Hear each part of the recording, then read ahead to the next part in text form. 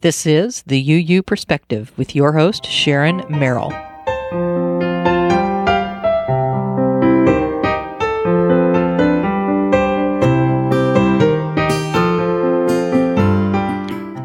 This is episode number 19 of the UU Perspective podcast, where you can hear weekly interviews from Unitarians and Unitarian Universalists that are changing the world through the stand they take on issues facing our world today, and who facilitate making a difference in the communities around them. Whether you're already a member or a seeker exploring the faith, there is something here for everyone. From personal spiritual growth to inspiration that impacts the community, you'll be opened up to the awesome possibilities. So sit back and relax and enjoy the conversations you're about to hear. So my guest today is Connie Goodbread. She is part of the UUA staff and serving the Southern region on the Congregational Life staff team. She has co-authored an emerging congregation process called The Chrysalis Way, and also co-authored Your Faith Home, a new UUA pamphlet, and we have a link to that in the show notes. So you're going to hear a lot about her passion for UUism, and she loves to talk about that. So we took the usual question I ask at the end for all our guests and posed it towards the beginning so that she could talk passionately about what she loves. So let's get to it, and here is Connie. Welcome, Connie, and I really appreciate you being here. And I've just let everyone know a little bit about you, but I'd like you to take a moment and tell us about who you are and what your involvement in the UU community is. Great. Thank you, Sharon. It's a delight. I'm really delighted to be here. Well, I've been a Unitarian Universalist since 1978. My first date with my husband was to a Unitarian Universalist church, which is odd, but it was a blast. And when he asked me out on the date, I'm sure that I had an odd look on my face because we were going to go to church, and he said, "No, it's cool. You'll like it." And it was cool, and I liked it, so we've been involved ever since. Now, he was a Unitarian Universalist when I met him. So he was very gung-ho about us trying to find a congregation that we liked, and we did. And I shortly after that became the director of religious education. Wow, you jumped right in. Yeah, jumped right in. That's right. And served that congregation for 10 years, and then served another congregation for another 7 as their director of religious education. I got credentialed as a religious educator, but I think the reason that I was eventually hired to be UUA staff was because of the work that I did first with a very brief period of time with the Rabbi Ed Friedman on systems thinking and how you apply that to congregations, and then for almost 12 years with Peter Steinke. And I think that that's really that interest and my love of Unitarian Universalism really sort of pushed me into looking for a job on UUA staff and as field staff. And right now, I have served in several different capacities as both program consultant and district executive. But right now, those jobs have all changed in our region, and I am congregational life staff with the association, and I work in the southern region. Okay. And so what's that involved now, being part of congregational life staff? Oh, my gosh. Okay. What does it involve? Well, we work directly with the congregations on a lot of different levels. My specialty is conflict, and I think of it as a time of transformation, not necessarily a time of mere tragedy, although sometimes it is kind of tragic. But I really see it as an opportunity for naming what we learn, what we've learned through what we've just been through, and then to design or help to redesign the system so that it supports different behavior rather than the behavior that has been going on. My other expertise is leadership development. So in the southern region, I'm helping to put on the leadership offerings that we're doing, like Dwight Brown Leadership Experience and the Southern Unitarian Universalist Leadership Experience that happens at the mountains. And those both happen in August. We also do things like President's Convocations, which is networking with congregational presidents, workshops with them. But then we do, a lot of what happens on congregational life staff is triage work. You'll get emails or a phone call from a congregation with one need or another. And they can be pretty minimal needs, like where on the UUA website would I find information about transition. So it can be just answering that kind of question, or it can be, our minister has just turned in her resignation, and we're all pretty much in a panic. What do we do? So, it entails a number of things. The other thing is that there's always stuff around faith development because faith development is like lifespan, and so there's always stuff around that. But it's mostly working directly with congregations in one capacity or another. What has been the biggest challenges you found working with the congregations? Well, for myself or for them, I think that conflict is always a difficult time for any group. And what I see is that an awful lot of what happens in Unitarian Universalist congregations really comes back to trust and whether or not we specifically are trusting people. And I'll give you an example. So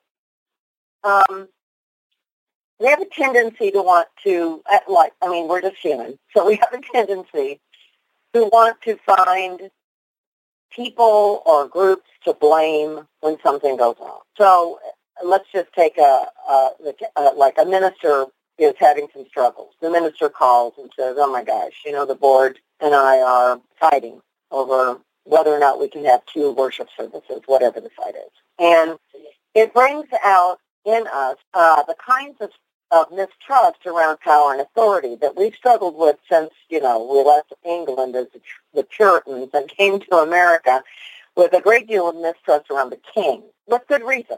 But what happens is that mistrust kind of got embedded in who we are as a people. And so what we do is we want to blame one person or one group for what is actually a systemic issue. And so the question ends up being, well, how many times have you found yourself in this position before? Is this a pattern? What might you do differently to make sure that this doesn't happen again?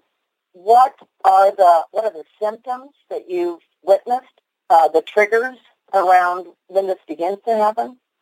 Because a lot of times what you find is that it's actually a growth issue in one capacity or another. It's either that we used to be 107 people and now we're almost 200 people, and it's time that some of those people just go away. And so what we do is end up in a fight that brings us back down to the sort of the size that we're kind of comfortable with, and that would be we're tribal. People are tribal, and so about 80 people is about all we can know. And so we end up pushing people away because it overwhelms the system and it overwhelms us individually. And so a lot of times when we get into a conflict around whether or not to have a minister or whether our leaders are leading us in the way we want to be led, it's really a size issue.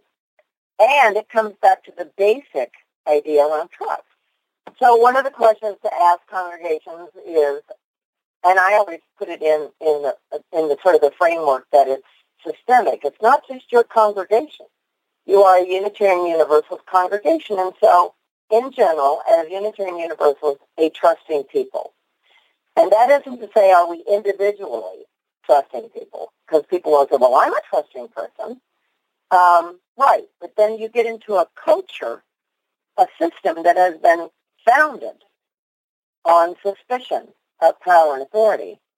And so we find ourselves in the middle of a battle wanting to blame, wanting a quick fix because it's painful, and finding ourselves blaming the board, the minister, the DRE, the music director, the administrator, someone that we see in a position of power and authority that we're struggling with. And really it comes back to much more basic things than that.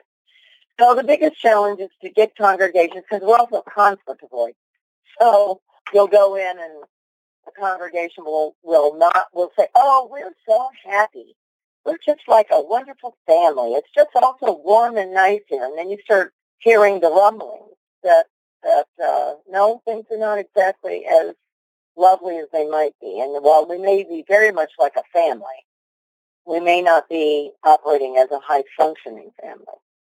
And so the challenge then gets to be, how do we get to a place where we can talk about the issues in a way that we can actually hear what the issues are, we can actually deeply listen to one another, come to where the issues actually lie, and then begin to name what we've learned from our experience.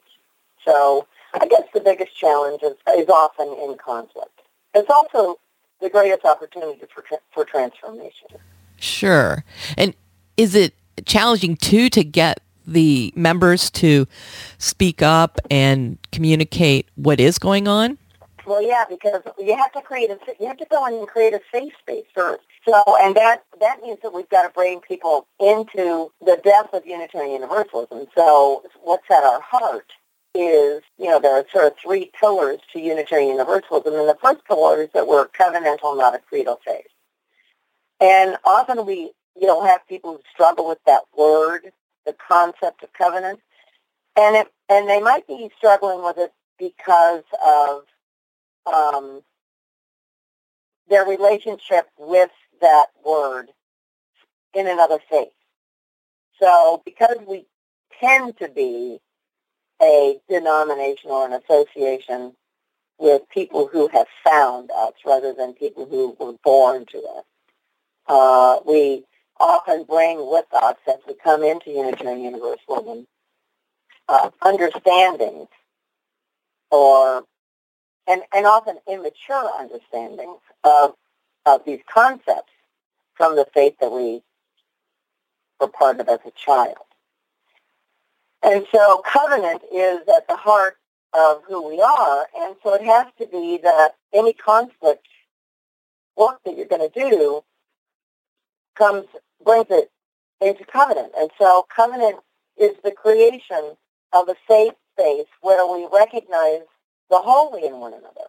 I recognize the holy in you, you recognize the holy in me. We also agree to make mistakes together, but to stay at the table. And so the Martin, the Gruber quote, we are a covenant-making, covenant-breaking, covenant-remaking people, comes to mind because that's the whole point. It's not that you write a covenant and then everything's fixed. You write a covenant and then you practice covenant. And with enough practice, you'll get good at it. And then you enter into an adventure where mistakes will be made, but great learnings will happen and great change will be brought about. And so in any conflict work, you've got to enter into the work in covenant with the people. So that would also mean, though, that there has to be pre-work done. So if a congregation calls and they're in some pretty heavy conflict, what they want is for you to come in and fix it. Please, somebody come in here and just fix this, And what they have to hear from anyone who's really going to be helpful is that no one from the outside can fix it. It has to, the people who are involved in the conflict have to fix it themselves. So people from the outside can come in and facilitate the discussion by which the congregation will find its path, name its learnings, and move forward. But nobody from the outside can fix it. So it's a long process when you enter into a relationship with a congregation that's in conflict. And it sounds like, too, it's part of learning how then to make mistakes together and resolving those and learning how to be, their best selves through that and working together. Exactly. So the creation of the conflict, and I have to tell you, I worked with a congregation just recently that wrote into the covenants that we designed that they were gonna look at their issues and their mistakes with humility, curiosity, and humor. And if we could just, I've told them, I'm telling everybody this. This is brilliant. If we could just practice that, humility, curiosity, and humor will get us further with one another than anything else. We tend to dig our heels in and feel like, we're not going to get used or we're not going to get pushed around or nobody's going to, by God, tell us what to do, and if we could just tweak our mindset just a little bit to come into that we probably don't have all the answers and there are other brains in the room besides ours, so that would be humility. And that fascinating where other people are coming from and what it is they're seeing. And if we could just share that deeply without fear, curiosity, and then humor that, because the minute anxiety shows up in the room, all humor leaves. It's like, no, this isn't funny. No, this is actually pretty funny. So yeah, I think that their particular work, that the work that this congregation did was particularly poignant. And so I love those three concepts, working and covenant. Yeah, those are great. Probably a lot of congregations could use those three and get quite far with those. Mm-hmm. That's right. Okay. I'm going to switch up a bit and to get us on to another conversation here. I'm actually going to take the question I usually ask at the end and ask it now because I think will fit very well with what you enjoy talking about. And the question is, how is Unitarian Universalism as a religious denomination uniquely positioned to serve and impact society? Great. Well, so the first thing that I mentioned was we have three pillars, and I've already talked about covenant. So we are a covenantal, not a creedal faith. That is different. Now, it's a little bit like Judaism, because Judaism is also a covenantal faith.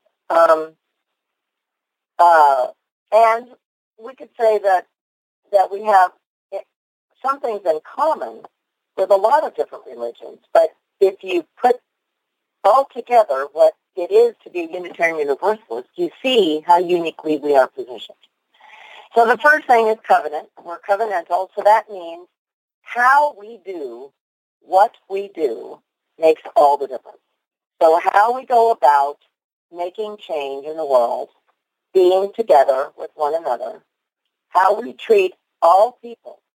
And so that means covenant, we'll write a covenant with our congregation and practice it in our churches so that we can carry it out into the rest of the world. So covenant has to be an agreement on how we will be everywhere, with everyone. So not just with the people in our congregations where it should actually be fairly easy, which sometimes it's not, but it should be, but also out in the world where people do not agree with us. So how do we treat the person? And I'm not saying that this is any easier for me than it is for anybody else, but how do we treat the person with whom we disagree so strongly that it makes us uncomfortable? So how do we approach different political points of view, different religious points of view, and hold in our hearts the deepest love we possibly can for that individual person? So that's really being in covenant. So the first pillar of Unitarian Universalism is that we are covenantal, not a creedal faith. The second pillar is that we are a pluralistic faith, not a fundamentalist faith.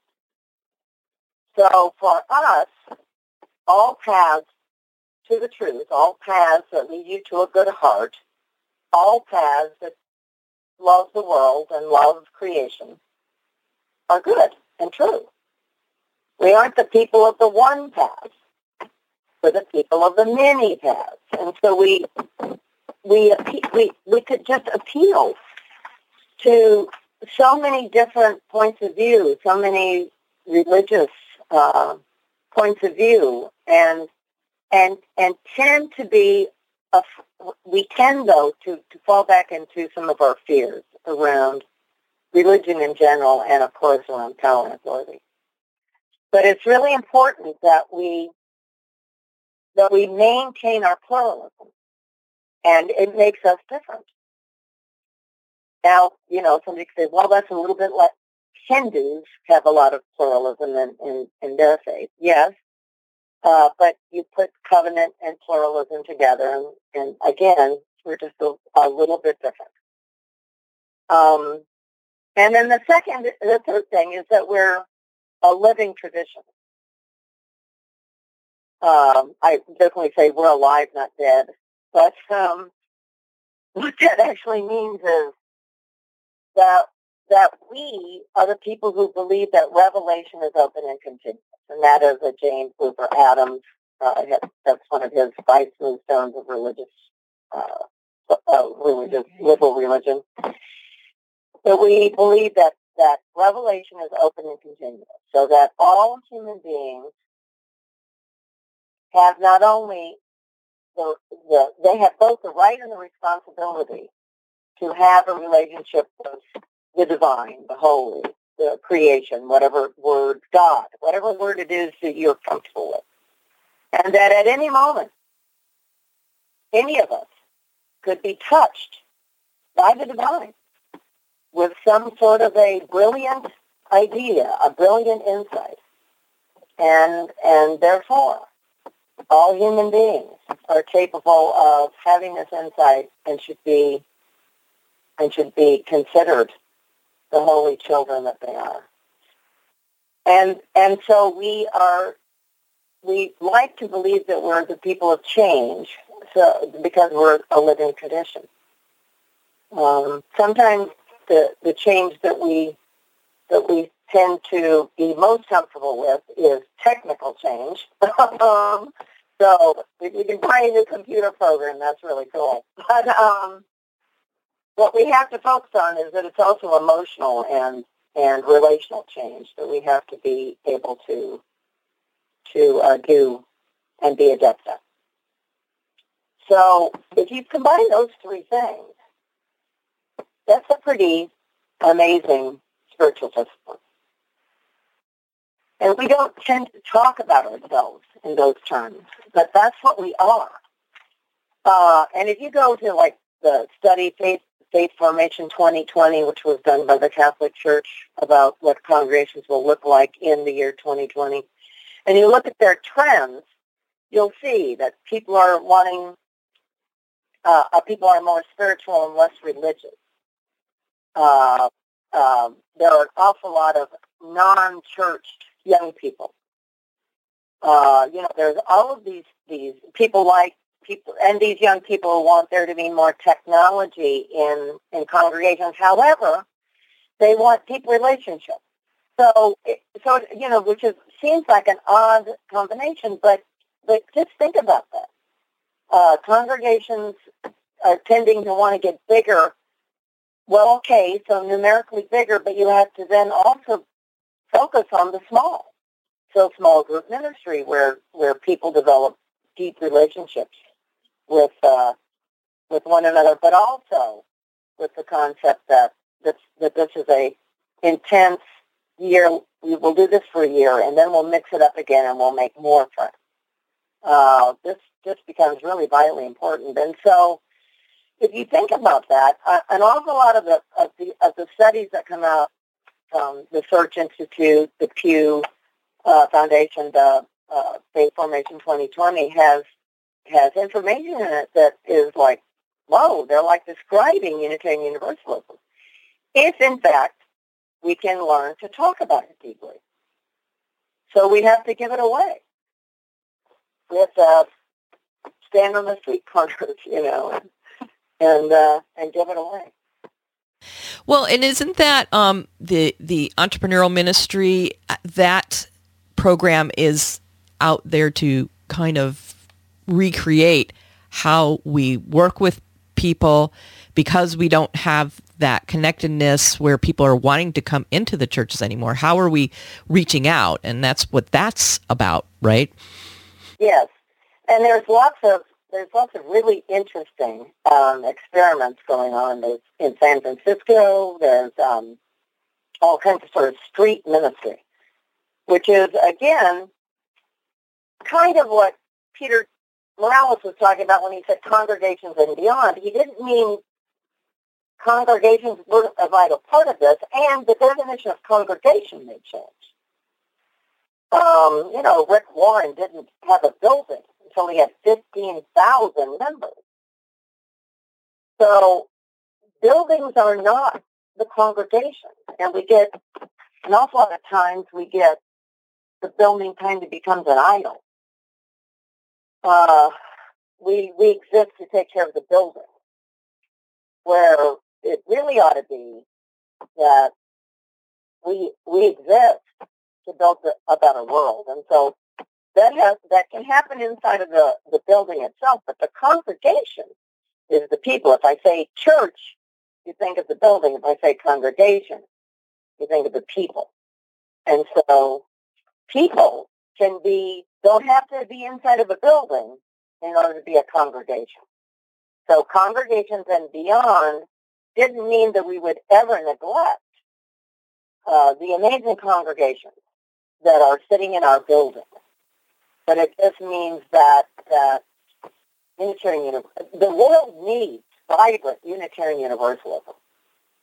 The world needs it. And because, not because of the brand Unitarian Universalism, but because of the values that are at the heart of the faith. So more love, more hope, more justice, more wisdom, more joy. These are the things that Unitarian Universalism stands for, and so the world needs that. And so congregations and beyond is, yes, in congregations, yes, yes, yes. And beyond congregations, yes, yes, yes. More love, more hope, more justice in the world. And it's extending, like you're saying, it's the congregations, but it's extending outside into the world. Your congregation may be small and it may be shrinking, but it's not shrinking in the sense of you can be out in the world and people still can be a part of UUism with you out there. Absolutely. Yeah, and small congregations, the majority of our congregations are small, and they can have a huge impact. So at General Assembly, we got the news that the Supreme Court upheld the rights of gay and lesbian people to get marriage licenses. And we were reminded that the first time the Unitarians stood up for this was in 1936. So we're talking almost 100 years of work. And so small congregations, none of us ever know the impact that our good work, or bad, has on the people around us. And so change is inevitable. What kind of change would we like to see? And how do we work for it? And you're really dropping pebbles in the pond. So it can't be that we get discouraged by the fact that the change doesn't happen immediately, because it's not going to. But we as a very small association of congregations have had a huge impact on the world. What would it be like if we were larger? I think about Steve Dick and the International Council of Unitarian and Universalists, and we have them over in Europe. And are we also working together with everyone around the world in that way and being inclusive where we're getting things done, everywhere? And because it sometimes seems like here we are, UUA and in the Unitarian Universalists in the United States, but are we still, working with everyone in Europe too? Well, there are congregations all over the world. There's congregations in Africa, congregations in the Philippines. There's a very large population in India. And yeah, I know that I don't work necessarily in that work with those people. But I know that there is contact from the association with all Unitarians. Peter Morales has been just about everywhere. And they have their own, Canada broke away from the American Association several years ago, and we have a great relationship. There's a congregation in Mexico City. There are congregations in the Virgin Islands. So I know that we do that work. But of course, it can only be as great a work as we can afford to do. And so it has to be that congregations that find themselves in places of luck, privilege, luck, to be flush, to be large enough, to have enough, have to be the congregations that focus on spreading that generosity into the association and then out and of course out into the world. And so we are only limited by our vision and our money, our capacity to do the work. So yeah, I think that we absolutely do reach out into those other countries, those other Unitarian Universalist cultures, as in really vibrant and great ways. And, it could be built up, probably. What do you think right now is the biggest thing we're working on as far as whether it's climate justice or social justice? What's in the forefront right now? I think the two things are climate justice and the Black Lives Matter piece. We've done some really good work in gay rights, although, we're going to experience the backlash. And we'll have to stay with this because we can't let it slip, because now there are states that are doing all kinds of things to block the decision. But we'll have to do that. And I think climate is just huge. So we've got there are kind of four things that we end up focused on over and over again: women's rights, gay, lesbian rights, lesbian, and transgender rights, climate change, and then we have an urgency right now around the Black Lives Matter piece because we find ourselves with an opportunity to do some really amazing work around that justice piece, and so it just played out that way. So it's good to be nimble enough as an association and flexible enough to say, "Oh my God, look, this is coming. This is reaching a tipping point," which I think it probably is. And so it would be good for us to leverage our energy around creating some really vital and much needed good change around that. And so I think those are the four things that are always on our radar. And then of course immigration is a big deal, and how we treat people who come to this country, and gun control. So those are the things that we really find ourselves talking about over and over again. And I do think that we are nimble enough to be able to leverage our influence when something urgent happens, which around the shootings in Charleston and the burning of the black churches and all of the stuff that's been going on with the police. We find ourselves at a moment where it would be important for us to focus in on the rights of, because it's all crimes against humanity, and they're just wrong, So for us to be able to focus in on that is brilliant and wonderful. How can people get involved in these different causes in that, in as far as being involved, whether it's petitions or marching? What opportunities do people have? Well, we have to be careful not to just go someplace. One of the things that we've learned, particularly since I serve in the southern region, and we've dealt with hurricane after hurricane, and of course the horrible shooting in Knoxville, and And the kinds of tragedies that there was a tornado that ripped through Tuscaloosa. So the kinds of things that there were horrible fires in Texas for 3 years in a row. Just, the entire state was on fire. Awful things that we've been dealing with.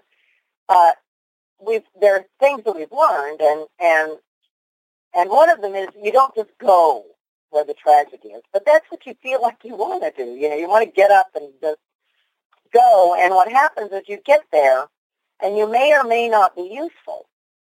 And so you don't want to become a burden on a system that's already in pain. And so if you go onto the UUA website, there's always things that you can contribute to, always ways that you can get involved. Congregations can share the plate. There's always things that are written very well so that if a congregation wanted to just stand up and read something about it, they could do that. So there's always ways to get involved, and the association has partners in each, the Red Cross, Planned Parenthood, all of the folks that are on the ground doing the work, depending upon what the tragedy is, the association has relationships with and can tell you what's actually needed, what the people on the ground are needing. And the other thing that we've got to remember is when tragedy strikes, there's rings of depth of tragedy. So the deepest are the people who were directly involved in the tragedy and their families. So those people need ministering to. Those people need to tell us what they need. And if we just rush in, I have a friend one of my colleagues, Maggie Levin, was in the military, and she talks about, there's a story in the military where the generals and colonels and lieutenants were asking for more supplies, and what they were getting was tanks. And they couldn't use the tanks. But that was what the surplus was, and so they just kept getting tanks. So we have to be sure that we're not sending in things that the people that actually need to be helped can't use. And so the first ring of tragedy, the first ring of concern that we need to have is around the people who are actually directly affected by whatever it was that happened. And then the second ring is the community that supports those people. And then the third ring is the community that supports the community that supports those people. And so we have to recognize that we're pretty far out. And we may be having very deep feelings about what has happened, but we are not directly affected by this tragedy. And so we have to be extremely careful. And again, we come back to covenant. If we are in covenant with the world, we don't rush in and just give what we have. We figure out what we have that is useful to the people. We listen to what they tell us they need, and then we do our best. And sometimes we won't have what they need. So it's a good thing then to, like the Red Cross might have it too. You might give some money, and it would go to the Red Cross to get them what they needed. Okay. All right. Can you give us, say, a quote that is inspiring to you for us? Oh, sure. When I first came on staff, Susan Smith, Reverend Susan Smith, and I she inherited Dwight Brown Leadership Experience. And she and I had just finished a program, an emerging congregation program in Florida, so we had been working together for several years. And all of the staff, there was a huge turnover around this leadership experience, and she asked the people who were helping to run it if she could ask me to come in and help with it. And so I came in and I worked with her and them on it. And the first year that we did this, I apparently said these three things. I didn't remember saying them, but one of the young people, and actually she's on staff now, her name is Natalie Briscoe, she heard me say this, and she was on staff the following year. And towards the end of the leadership experience, which is a 5-day experience, she came up to me and she said, "Are you going to say what you said last year?" And of course, it's the 5th day, and I pretty much exhausted everything I had to say. And I said, "Oh my God, haven't I already said it?" And she said, "No, you haven't said it." I said, "Well, what was it?" And she said these three things back to me that were she says are my quote. And they are: faith development is all we do. Unitarian Universalism is the faith that we teach, and the congregation is the curriculum. Nice. Like it. Oh, wonderful. Well, thanks, Connie. I appreciate you being with us, and you gave us a wealth of information. And I wish you luck and progress in everything that you're doing. Thank you, Sharon. It's been delightful. Yes. Thanks, everyone, for listening, and you can find all the show notes at uuperspective.com, episode number 19. And thanks to all of those listening. Special shout-outs to especially our Twitter followers. A few of those, Sirius Daffodil, Emerson Avenger, and Sunshine Wolf, and Relentlessly UU, and Susan Katz Miller, author of Being Both, and Christian Bosholt. So thanks so much for your support, and we'll see you next time on the UU Perspective Podcast.